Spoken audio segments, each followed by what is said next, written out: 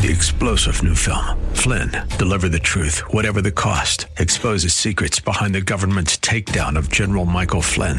Flynn knew what the intel world had been up to. He ordered the first audit of the use of contractors. This set off alarm bells. He told the truth. He was the most dangerous person for Donald Trump to hire. They had to get rid of Flynn. Flynn, deliver the truth, whatever the cost. Available now. Watch it today. Go to salemnow.com. salemnow.com. And now back to Lifeline with Craig Roberts. As you probably have read, the Philippines have been in the news of late, largely connected to stories about either the government or about issues related to the sex trafficking and slave trade. And as shocking as those stories are, it really only uncovers part of the depth of the problems that are being faced by some people living in the Philippine Islands. And in particular, as we're discovering from Dan Johansson, the founder of Bajau Bridge Ministries, on the web at badjaobridge.org, that there are some aspects of Philippine society that heretofore, and logically so, had been fishermen. That's their entire existence.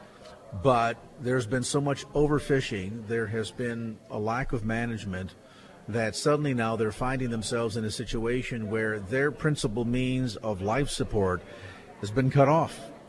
And if there's no support coming from official organisms, then you're left to fend for yourself. And Dan, I guess at the end of the day, that's what really startled you at looking at this problem, because left to fend for themselves with no resources, they don't have a Social Security Administration that says, well, if you're elderly, we're going to give you money to live on. There's no relief agencies necessarily that come in and sweep in and set up a tent and say, don't worry about it. We're going to build houses. We'll provide education. It just doesn't exist. And so they're literally suffering on their own. You've come in as an outsider, though I should mention that your wife is from the Philippines.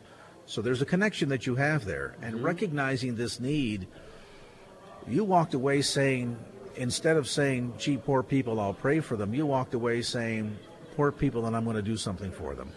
That's right.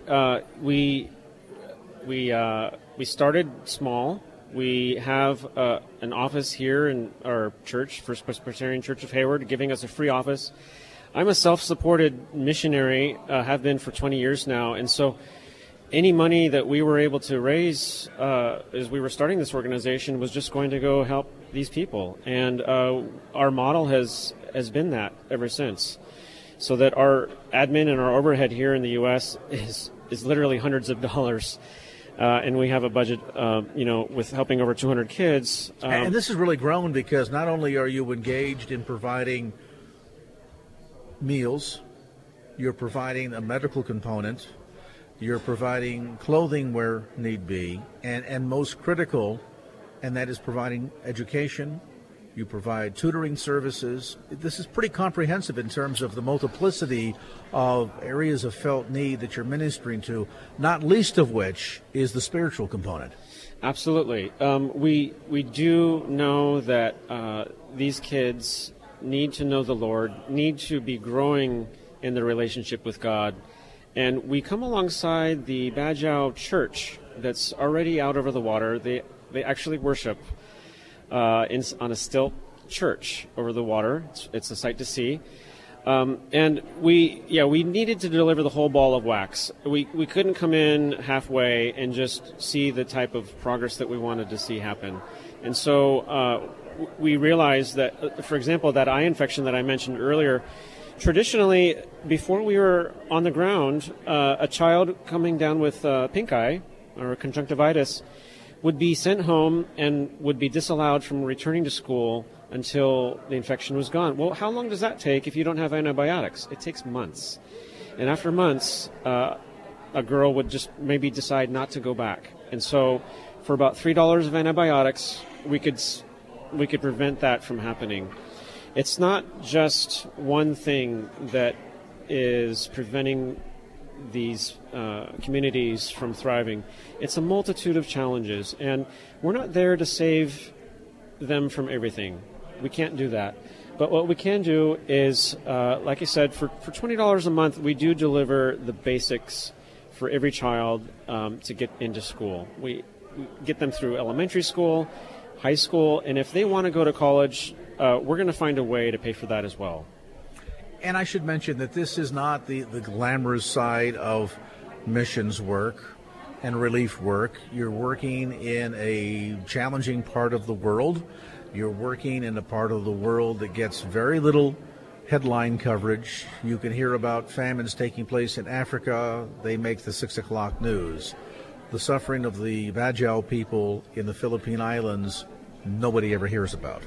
No. And so it's a neglected people group, but you're doing something to change all of that. And if folks here in the Bay Area say, wow, you know, I like what I'm hearing, and I'm thrilled to see that there's this sense of a holistic approach to sharing the gospel and to equipping the church in Bajau to be able to care for its own, giving it the resources and the educational tools necessary so that eventually it can become more self-sustaining. I like that idea. Folks want to get involved in child sponsorship. It's as little as $20 a month, and they can get more information by going to your website? That's right. And we have, I just counted 54 kids that are on our website waiting to be sponsored.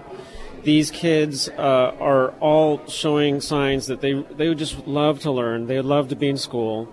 And in many cases, we're using some of our reserve fund to go ahead and start that process, but that's not sustainable. We really need partners to come alongside these kids.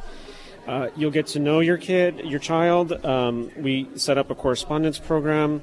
It's very much like our loved child sponsorship programs, such as World Vision and Compassion International. We're just focused on sea dwellers that really are forgotten, and really no other aid organization is operating in. We are called as the church to bring the gospel to Judea and Samaria and the uttermost parts of the earth. I would suppose in the books of many, this would qualify as part of the uttermost parts of the earth. And particularly if you have a burden in seeing the church here in the Bay Area reaching across to help the church all the way in the Philippines, in that organic sense of being actively involved in touching felt needs and then using that as a gateway, as an open door to then reach out and address spiritual needs as well. If you're really moved by that, then I want to encourage you to get more information about this ministry and to prayerfully consider becoming a child sponsor. You can get information again on the web at badjaubridge.org. That's BADJAO, badjaubridge.org. And you're going to be here over the course of the next couple of days. Dan, you've also got, I should mention, a booth there in the exhibit hall so people can come by, meet you, get more information. Are you going to be sharing any workshops too? No, I'm not, but in our booth, we're doing something unique. We have brought over pearl necklace products that the tribe has made. This is an alternative livelihood that they are working on. We're, again, coming alongside them and trying to help them through that. Buying a single pearl necklace allows a family to eat for an entire week. So please come on by. You can check out our booth. We have all kinds of pearl products, from earrings to necklaces and bracelets. All right, good stuff. Well, again, we invite you to drop by the booth in the exhibit hall for badjaubridge.org, or again, check them out on the web and prayerfully consider becoming a child sponsor. BADJAO bridge.org. That's badjaubridge.org. Dan Johansson, we appreciate you dropping by and sharing tonight. I appreciate the time. All right, we're here at 6:15. Let's get a look at traffic, shall we? And the latest over at the KFAX Traffic Center as we say good evening to Mr. Michael Bennett. Michael, what's going on out there? And now back to Lifeline with Craig Roberts. All right, thank you, sir. We are back and continuing on hour number 2 here in our live coverage of the Bass Church Workers Convention, getting underway just about 40 minutes from now. It'll be tonight with the general session kicking off at 7 p.m. And as you heard in our conversation on the program yesterday with Pastor Renee Schiffler from Twin Lakes Church in Aptos, boy, you're going to be in for a real treat. He is a dynamic communicator and is going to get down into the core of the arena of church work, and this is true, I think, whether you're involved in lay ministry or professionally, vocationally as a pastor, that sometimes we get so much involved in the mechanism of doing and ministering and got to be at this conference, and then we're going to be here, and then we've got this going on, and church on Sunday and a special event, that so much of that doing and working, the message of grace and our ability to rest in God's grace kind of gets lost. He's going to talk about that coming up tonight in that first general session. That'll be at 7 p.m. at Redwood Chapel, located at 19300 Redwood Road in Castro Valley. Complete details, and you can also register online by going to bassconvention.org. That's bassconvention.org. The next voice, certainly no stranger to KFAX microphones. He is Pastor Steve Deal from Forgiveness Ministries. And just when you think you've learned or heard or read everything to know about forgiveness, Pastor Steve comes along with a little deeper insight. And I guess essentially, let's be full disclosure here. This is not something new, but this is something that the church has not quite understood fully. I agree. I think the church for 2,000 years has wrestled with it. The early church wrestled with the meaning of the cross and how God worked forgiveness out and its limitations. And even when we read Scripture today, one of the things about 18 years ago when I was starting to study forgiveness specifically, I noticed something very confusing. About half the verses in the Bible on forgiveness are conditional and the other half are unconditional. And I could not understand how anything could be both unconditional and conditional at the same time until God pointed out that when he talks about forgiving sins, sometimes he's talking about forgiving the penalty, which he does unconditionally because Jesus paid for it. Other times he's talking about forgiving the consequences of sins, which he does when the guilty person repents or when we as victims forgive the person who sinned against us. Then he can change the consequences. And he calls changing consequences forgiving the consequences.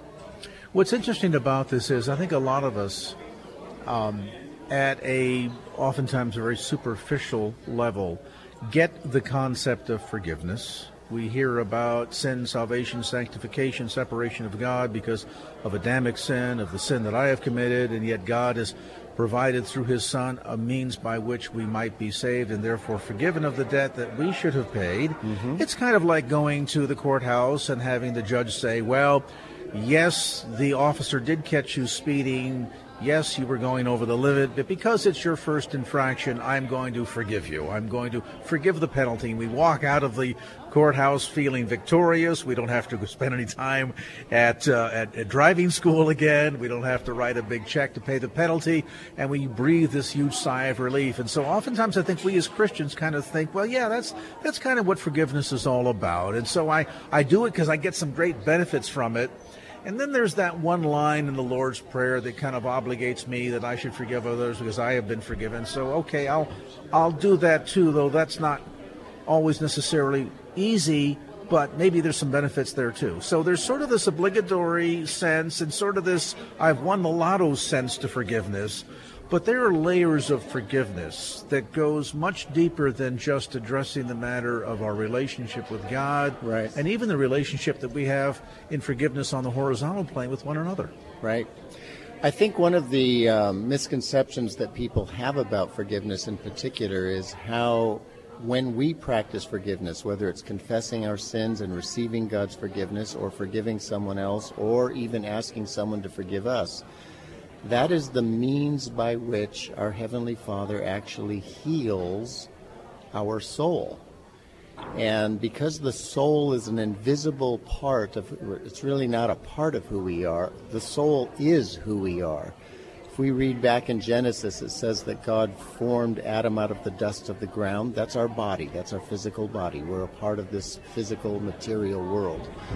But then it says he breathed into Adam and the breath of life, and Adam became a living soul. So I believe that we don't have a soul. We are a soul. It is what a human being is in the image of God. God created human beings in his image so that we could think like him, love like him, enjoy life the way he is life. We are a soul. We don't have a soul. Our soul is what makes up who we are as persons, able to have relationships with other persons. It is our ability to think like God, to choose like God, and to feel like God. Other animals can think, choose, and feel, but not like God does. That's the special thing that God breathed into Adam. And because we can't see the soul, a lot of Christians just think that it's like water vapor, a cloud. It's invisible. We can't dissect it. We can't weigh it. We assume it has no parts. I've come to believe that the human soul is actually more like a machine, a biological machine, just like our human body is. And that when we sin, we damage our soul. So just as I can walk out the door in the rain, slip, fall, injure myself. Yes. I'm now wounded. Yes. The soul can likewise be wounded. And if be wounded, also is capable of being healed. Yes. And God is a healer. And because the soul is more valuable than even our physical body, because our body is damaged by sin, God's just going to replace our body and give us a new one in the resurrection. But he doesn't replace our soul, because that's who we are. If he replaced our soul, he'd actually be destroying who we are and replacing us with a new person. Now, let me pause you on that point, because sometimes in the church, we interchange the word soul and spirit. Right. And some people think it's one and the same, but you are saying that it is actually distinctive. Yes. I believe, again, a human being is a living soul, a person. That a person and soul would almost be interchangeable. And that would include our personality? Yes. Our psyche. It's who we are. It's our what makes us unique from every other human being. And it changes with the various influences around us. And if and when wounded, as much as a wound without being treated will fester, it will get potentially infected, it can cause great pain. Right. Dependent upon where that wound is, it may impact my ability to interact. Maybe if I have a wound on the leg, it's impacted my ability to walk. Right. That similar type of wound that happens to our soul can therefore impact our relationships. It would cripple us. See, the soul, again, is our mind, our will, and our emotions. So if your mind gets damaged, that part of your soul, then we're not able to think clearly. We're not able to discern truth quickly. Secondly, it's our will. It's our ability to make moral choices. But a damaged soul is going to make poor choices, sinful choices, more often than a healthier soul would do. So are you suggesting here then, Pastor Steve, that in this process of forgiveness that we oftentimes sort of look upon as a one and done? Oh, I've forgiven him and I've moved on. Right. Or worse, I was forgiven when I became a Christian and there I'm done. And yet there is this wounded part of us that has never been restored. Because time does not heal. That, as a result, then, impacts the way we not only relate to others, the way we think of others, the way we think of ourselves, the way we think. The way we think of God, Yes. The way we relate to God, the way we think about ourselves. People who are self-condemning are doing it because they have a wounded soul. People who are using alcohol, drugs, sex, all kinds of sometimes even healthy things in an unhealthy way are making their choices because of their brokenness. I have a son-in-law who broke his neck when he was 19 years old when he dove off a bridge on a missions trip in Belize. He used to be a great soccer player. He can't even walk anymore. He's paralyzed from the chest down and from his elbows down. He knows how to walk. He knows how to play soccer. He has the right information. He can't do it because his body is damaged. I believe a person can be a born-again, justified by faith in Jesus Christ, indwelt by the Holy Spirit, gifted by God, going to heaven someday Christian, but our souls, all of our souls. It's not some people. It's everyone who has sinned, and everyone who has been sinned against by others has a damaged soul. The question is not who is damaged, it's how badly damaged are we. And second question is, if we're not practicing forgiveness so that God can heal us, what are we doing instead with all of this brokenness? Well, and I would imagine that also takes us to a similar parity between the notion of a physical wound. Mm-hmm. It gets infected, it's painful, it impacts how we're able to walk, and the pain drives us to do things that would attempt to get relief from that pain. That's right. In the real world, that maybe means over-medicating or getting involved in prescription drugs or illicit drugs, whatever. And in the soul realm, mm-hmm. it involves the same similar kind of anesthetizing action, but in this case it plays out with how we avoid people. Right. Avoid engagement or modify the levels of engagement, the way we view people, relate to people, all because we're trying to hold back that pain. That's right.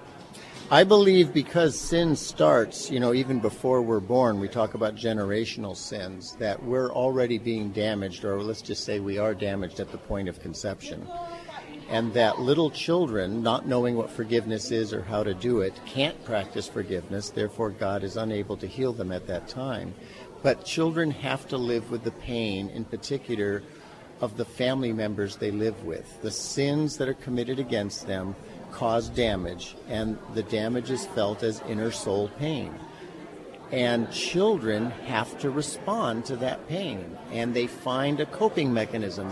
They watch their parents' coping mechanisms. Maybe it's ignoring sin, maybe it's withdrawing, as you say, maybe it's anger, maybe it's lashing out, maybe it's biting themselves or scratching themselves, putting up walls. The stuff that we go to counselors for, those are all symptoms of a damaged soul. And I think a lot of times in the church, we are saying, well, if you just get saved and believe in Jesus, all that will go away. But you and I both know, just because someone becomes a Christian, their soul isn't instantly healed. And there's another shortcoming that comes to mind, and that is because there are aspects of the mental health community mm-hmm. that understand this, insofar as bringing a person to the point of recognizing that the offense has taken place. Right. The problem is they fall short of a very key issue. Right. That it's not simply a matter of acknowledgement of the wound. Right. Toward me, by me. But then how do you find healing for that festering wound? And that is one answer that the psychological community cannot really offer. I agree. And even though forgiveness, especially with Christian counselors, and please don't get me wrong, there's tremendous good done by both secular counselors and Christian counselors. I'm a biologist by education, so I honor the science there. But oftentimes, as you say, someone's early childhood wounds are identified and discovered, and oftentimes forgiveness is even suggested as a possible solution, but it's considered to be only part of the solution. And then the forgiveness that's applied isn't even biblical forgiveness. Well, there's a supernatural dynamic here that only takes place in the biblical realm. A salvation that only comes about by God through Jesus Christ. A forgiveness that is God's forgiveness, not the world's forgiveness. Matter of fact, even your example at the beginning, as you described the traffic ticket, and I'm giving you, the judge says, I'm going to let you off the hook. That's not forgiveness. That's what I would call a pardon. Mm-hmm. A pardon is when you release a guilty person from having to pay the penalty for their crime just because you have the ability to, and you're being merciful. But there is no justice in a pardon. Okay. But real forgiveness is when God says, I'm not going to punish you because I already punished someone else in your place for your sin. And as a result, it's almost as if the offense never took place. Not in terms of consequences. Sins have two sides. Sins are like a coin, and every coin has two sides. Every sin has a divine penalty. Jesus died to pay the penalty for sin. Now, that's not the only reason he died, but in terms of forgiveness, Jesus died, and it was a better way to say it is God punished Jesus for your sins and my sins. So God could look at us and say, Craig, I don't need to punish you. I've already punished someone else. Justice has been settled once for all 2,000 years ago at the cross of Jesus Christ. I forgive you. Don't be afraid of me. I'm not going to punish you. That's how we forgive other people. It's by believing Jesus died for them. We don't just pardon people by letting them off the hook or saying, well, I love you, or I don't want to rock the boat, or look the other way. I'm going to look the other way. I'm going to pretend it didn't happen. Forgiving someone at the cross means believing that when Jesus was dying on the cross, he wasn't just only paying the penalty for your sins, he was paying the penalty for their sins. And even if they're not Christians, even if they don't know it, if you know it, knowing that truth would set us free. Well, let's pause on that point. I'm going to ask you to stay for another segment, if you would. Pastor Steve Deal from Forgiveness Ministries is here with us today. You are going to be giving some keynote speeches, or I should say, some of the workshops throughout the course of the next couple of days here at the Bass Convention. Again, complete details available on the web at bassconvention.org. Let's get a brief timeout. Update you on traffic right now. Michael Bennett has got the latest from the KFAX Traffic Center. Michael? And now back to Lifeline with Craig Roberts. All right, we're back with Steve Deal from Forgiveness Ministries. We've been talking about this whole issue of what forgiveness is in its so many layers, and the fact that in some ways we in the church that have experienced forgiveness at the deepest levels in relationship to Christ and the cross, and yet ironically don't totally understand forgiveness, which at a level in terms of grace, you'll never fully understand that. Somebody says to me, oh, I get all this grace. No. How a holy, righteous God could forgive me? No, don't understand that at every nuance. That said, there are dynamics also when it comes to forgiveness, the way it's metered out to us and the way we meter it out to others, that we really have never come into I think one of the, I started this ministry when I was a pastor. I started it almost 20 years ago now, in part because I was reading all these Christian books on how to forgive, and they weren't in agreement with each other on how to forgive. And I assumed that the Bible had one way to forgive. I do believe God says, this is what forgiveness is, this is how I forgive, this is why I forgive. And then he says to us as children, now, receive my forgiveness, and now forgive each other the way I have forgiven you. Don't invent a new definition for forgiveness. Don't create new steps to forgive. Craig, I have 60 Christian books that I've collected over the years from 60 Christian authors on how to forgive. I've documented 32 different ways to forgive. There aren't 32 ways to forgive in the Bible, just one. So that tells me the church is confused. I mean, these are some of the most respected and my favorite preachers, Christian counselors, men, women, charismatic, non-charismatic. But how is the church coming up with 32 ways to forgive? Now, what's worse, half of those 32 ways don't include God in the steps. God is in the book, but you could take the steps out of the book and teach it in a secular university funded by taxpayer money to atheists, and they wouldn't blink an eye because there's no God in the steps. Well, that's not only disturbing, but there's also something that you just said that piques my interest, that we should forgive because there's a single modality that is demonstrated in Scripture. We should follow that pattern. Right. And that is to follow the pattern of the way God forgives. Yep. And yet I look at that and say, well, wow, that also comprises a component of an innocent party, Jesus in this case, having paid the price on my behalf. Right. So how does that work out on the horizontal? When you're forgiving someone else? Correct. That's why I said earlier, when we're forgiving someone else, it happens, I believe, when we are convinced that Jesus died for the person who sinned against us, for that particular sin, that he didn't just pay for our sins, he paid for the other person's sins. And I think American theology hides that truth from us. And our Christian music betrays that. Well, we were just having this conversation on the program the other day about the notion that there is ever increasingly this drifting further and further away from the blood. Mm-hmm. It is almost as if we want Christianity without the cross, because after all, it's not very... it's not pretty. It's not pretty, it doesn't feel and good. It messes up the feng shui of our sanctuary. And yet the irony is that without the cross, there is no forgiveness. Yes, there is no gospel. That's Hebrews 9:22. The writer there says, without the shedding of blood, specifically the blood of Jesus, forgiveness doesn't exist. So is part of the shortcoming then in our ability to express and engage and show forgiveness towards others uniquely demonstrative of a shortcoming in our own understanding? Yes. Okay. Forgiveness, understanding, practicing, and benefiting from forgiveness is entirely a truth issue, where Jesus said, if you abide in my word, then you shall know the truth, and the truth will set you free. Free from your brokenness. Now, how do you get free from brokenness and injury? It's through healing. So when we understand forgiveness and know that truth, knowing that Jesus died for me is how I receive forgiveness. Knowing that Jesus died for you is how I forgive you. But in the church, we sing, what can wash away my sins? Nothing but the blood of Jesus. And that's true. Amen. Keep singing it. That song needs a few more verses. What can wash away my abusive father's sins? Nothing but the blood of Jesus. What can wash away my unfaithful spouse's sins? Nothing but the blood of Jesus. What can wash away the pedophile's sins?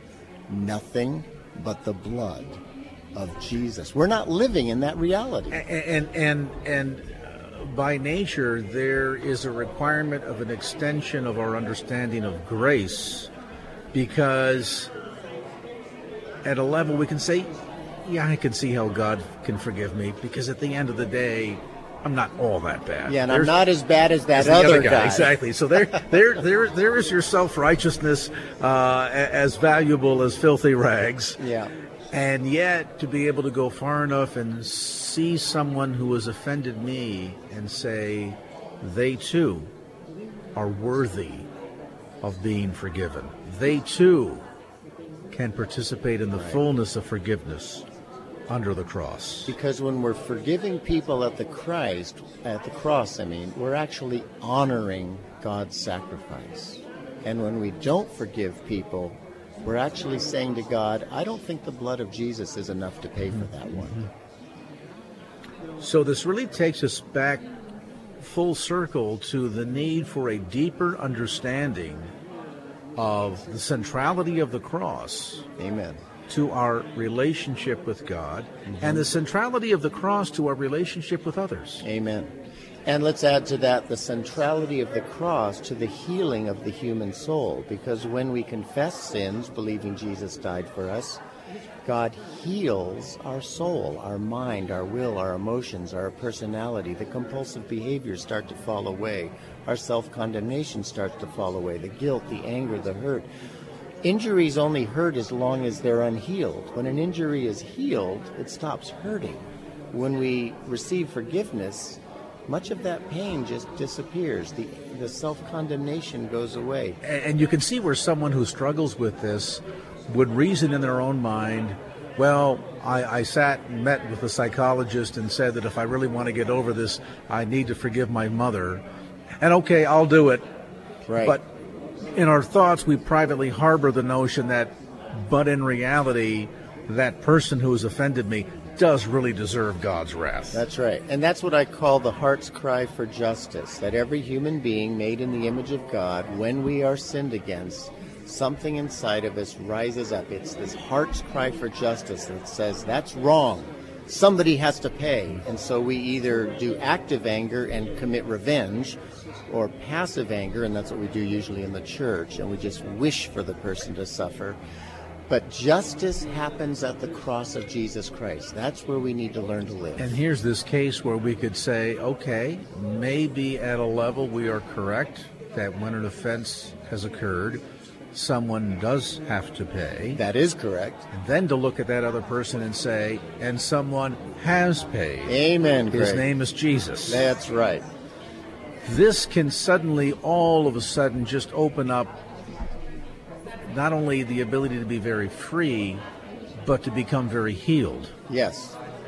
And it's the discovery that Paul talks about in 2 Corinthians 5 when he says, "For God's love for people controls us, having concluded this, that one man, Jesus Christ, died for all. Therefore, it is as if all have died." We're going to pause on that point because they're going to yell at me. This is great stuff. We got to get you back on the show. Amen. You need to come in studio and take some listener questions. So will you promise me when the dust from Bass settles down, we'll get you on the program. Pastor Steve Deal from Forgiveness Ministries. You're teaching a number of workshops here over the course of the next 2 days. So check it out on the web at bassconvention.org. Your website? ForgivenessMinistries.com. ForgivenessMinistries.com. Pastor Steve Deal. Steve, always good to see you. All right, let's quickly scoot over to the KFAX Traffic Center, see what's going on. Final time tonight on your Thursday commute. You're next. Michael Bennett, what's up? And now back to Lifeline with Craig Roberts. All right, back to the conversation. We head into the home stretch here on the Thursday edition of Lifeline.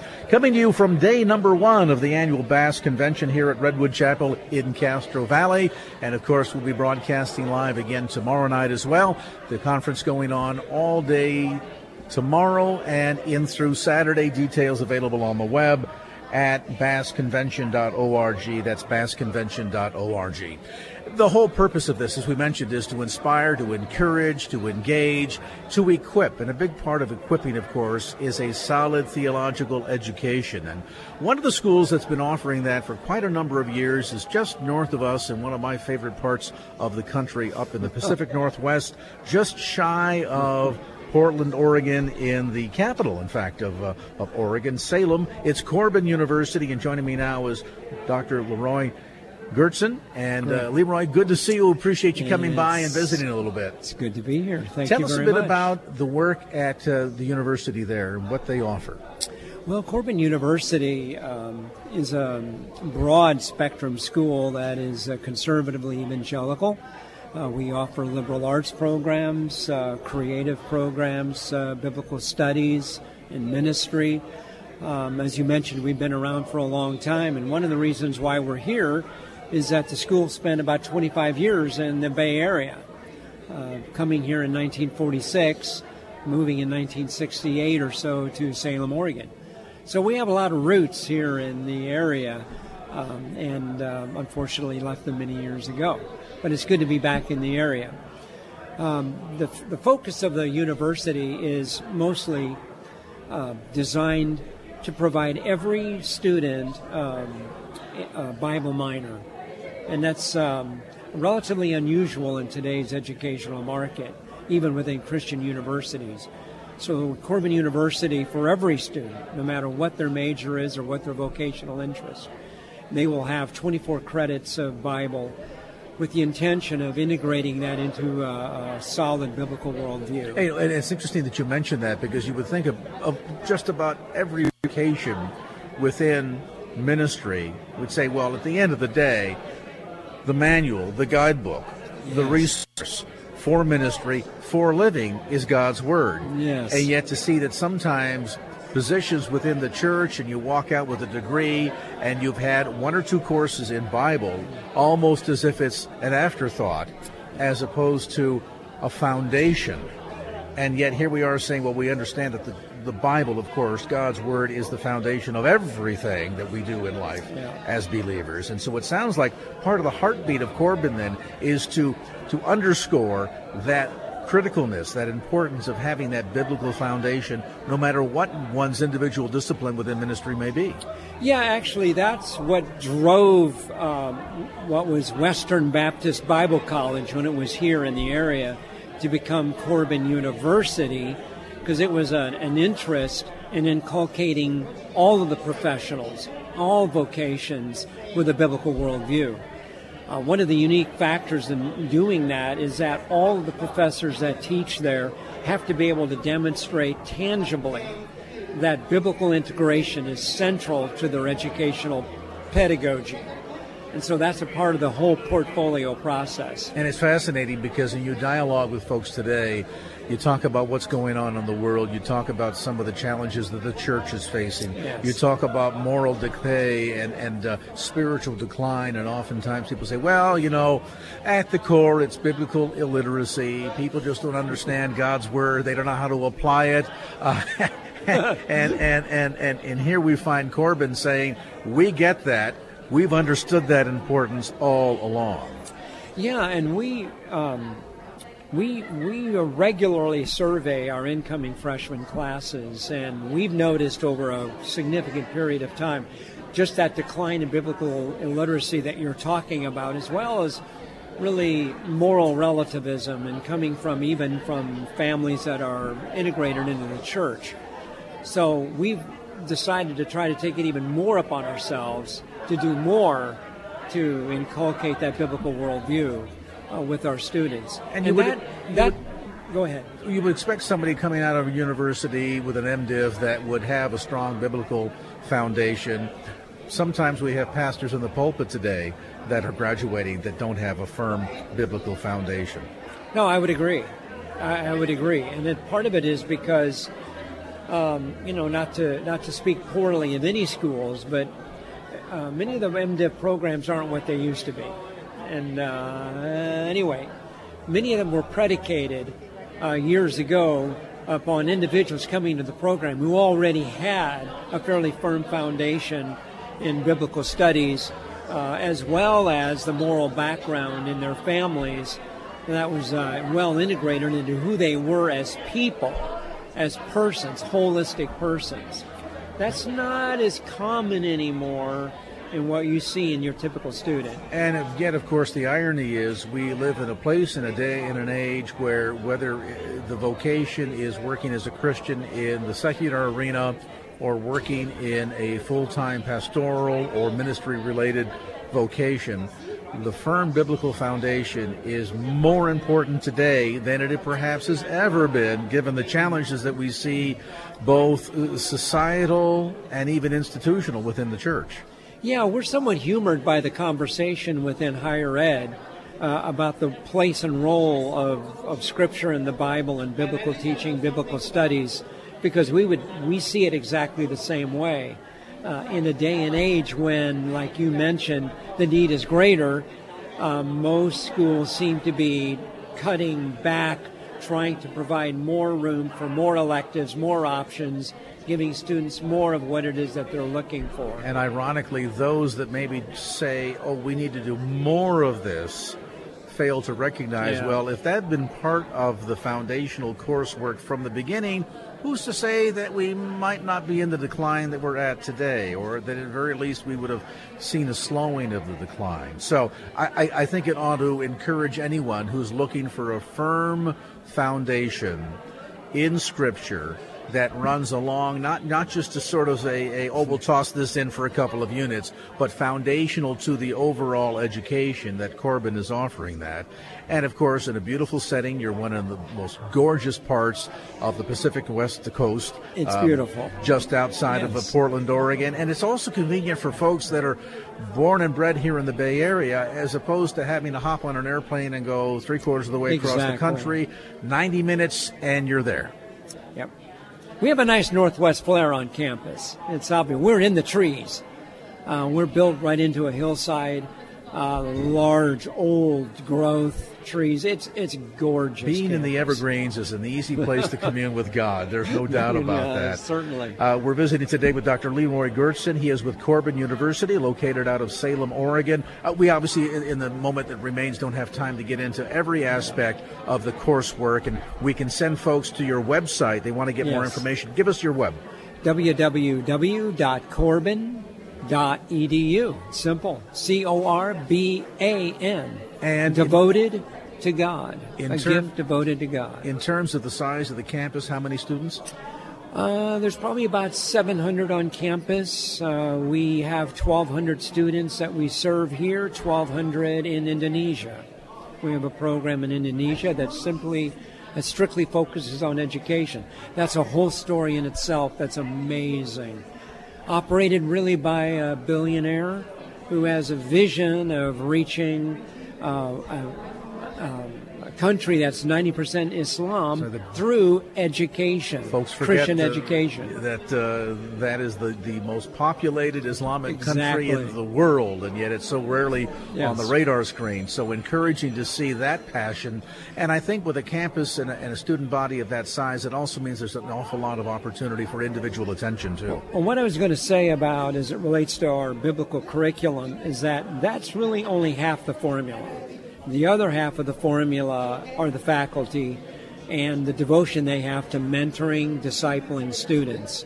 We have an amazing student life program there that focuses strictly on the spiritual Christian development of our young people, and the faculty participate with that. They're amazing. So if you have a student that will be graduating here come May or June that is considering different opportunities for a Christ-based education, Corbin University is one that you might want to add to that list. And hey, it's a great day trip. Head up there. In fact, you can even drive it in a day, about 12 hours, 11 hours. You can be there on campus from the Bay Area, tour the campus, get a chance to meet some of the faculty, visit the students, and see if Corbin is a good fit for you. Again, complete details available on the web at corbin.edu. That's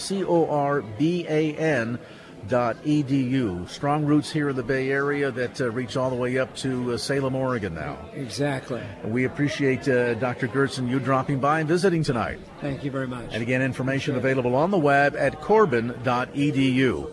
My goodness, 7 o'clock exactly. Time flies when you're having fun. So they're going to pull the curtain here quickly on me and probably bring out a shepherd's crook and pull me out of the way. So with that, we're going to turn things in a moment over to Wanda. That would be Wanda C. She's going to take over here at 7 o'clock. We're going to thank Greg Edwards, our on-site engineer, our engineer back at the studios, Jarrell Martin, our producer, Wanda Sanchez, makeup artist, cast of thousands. There's just too many to mention here.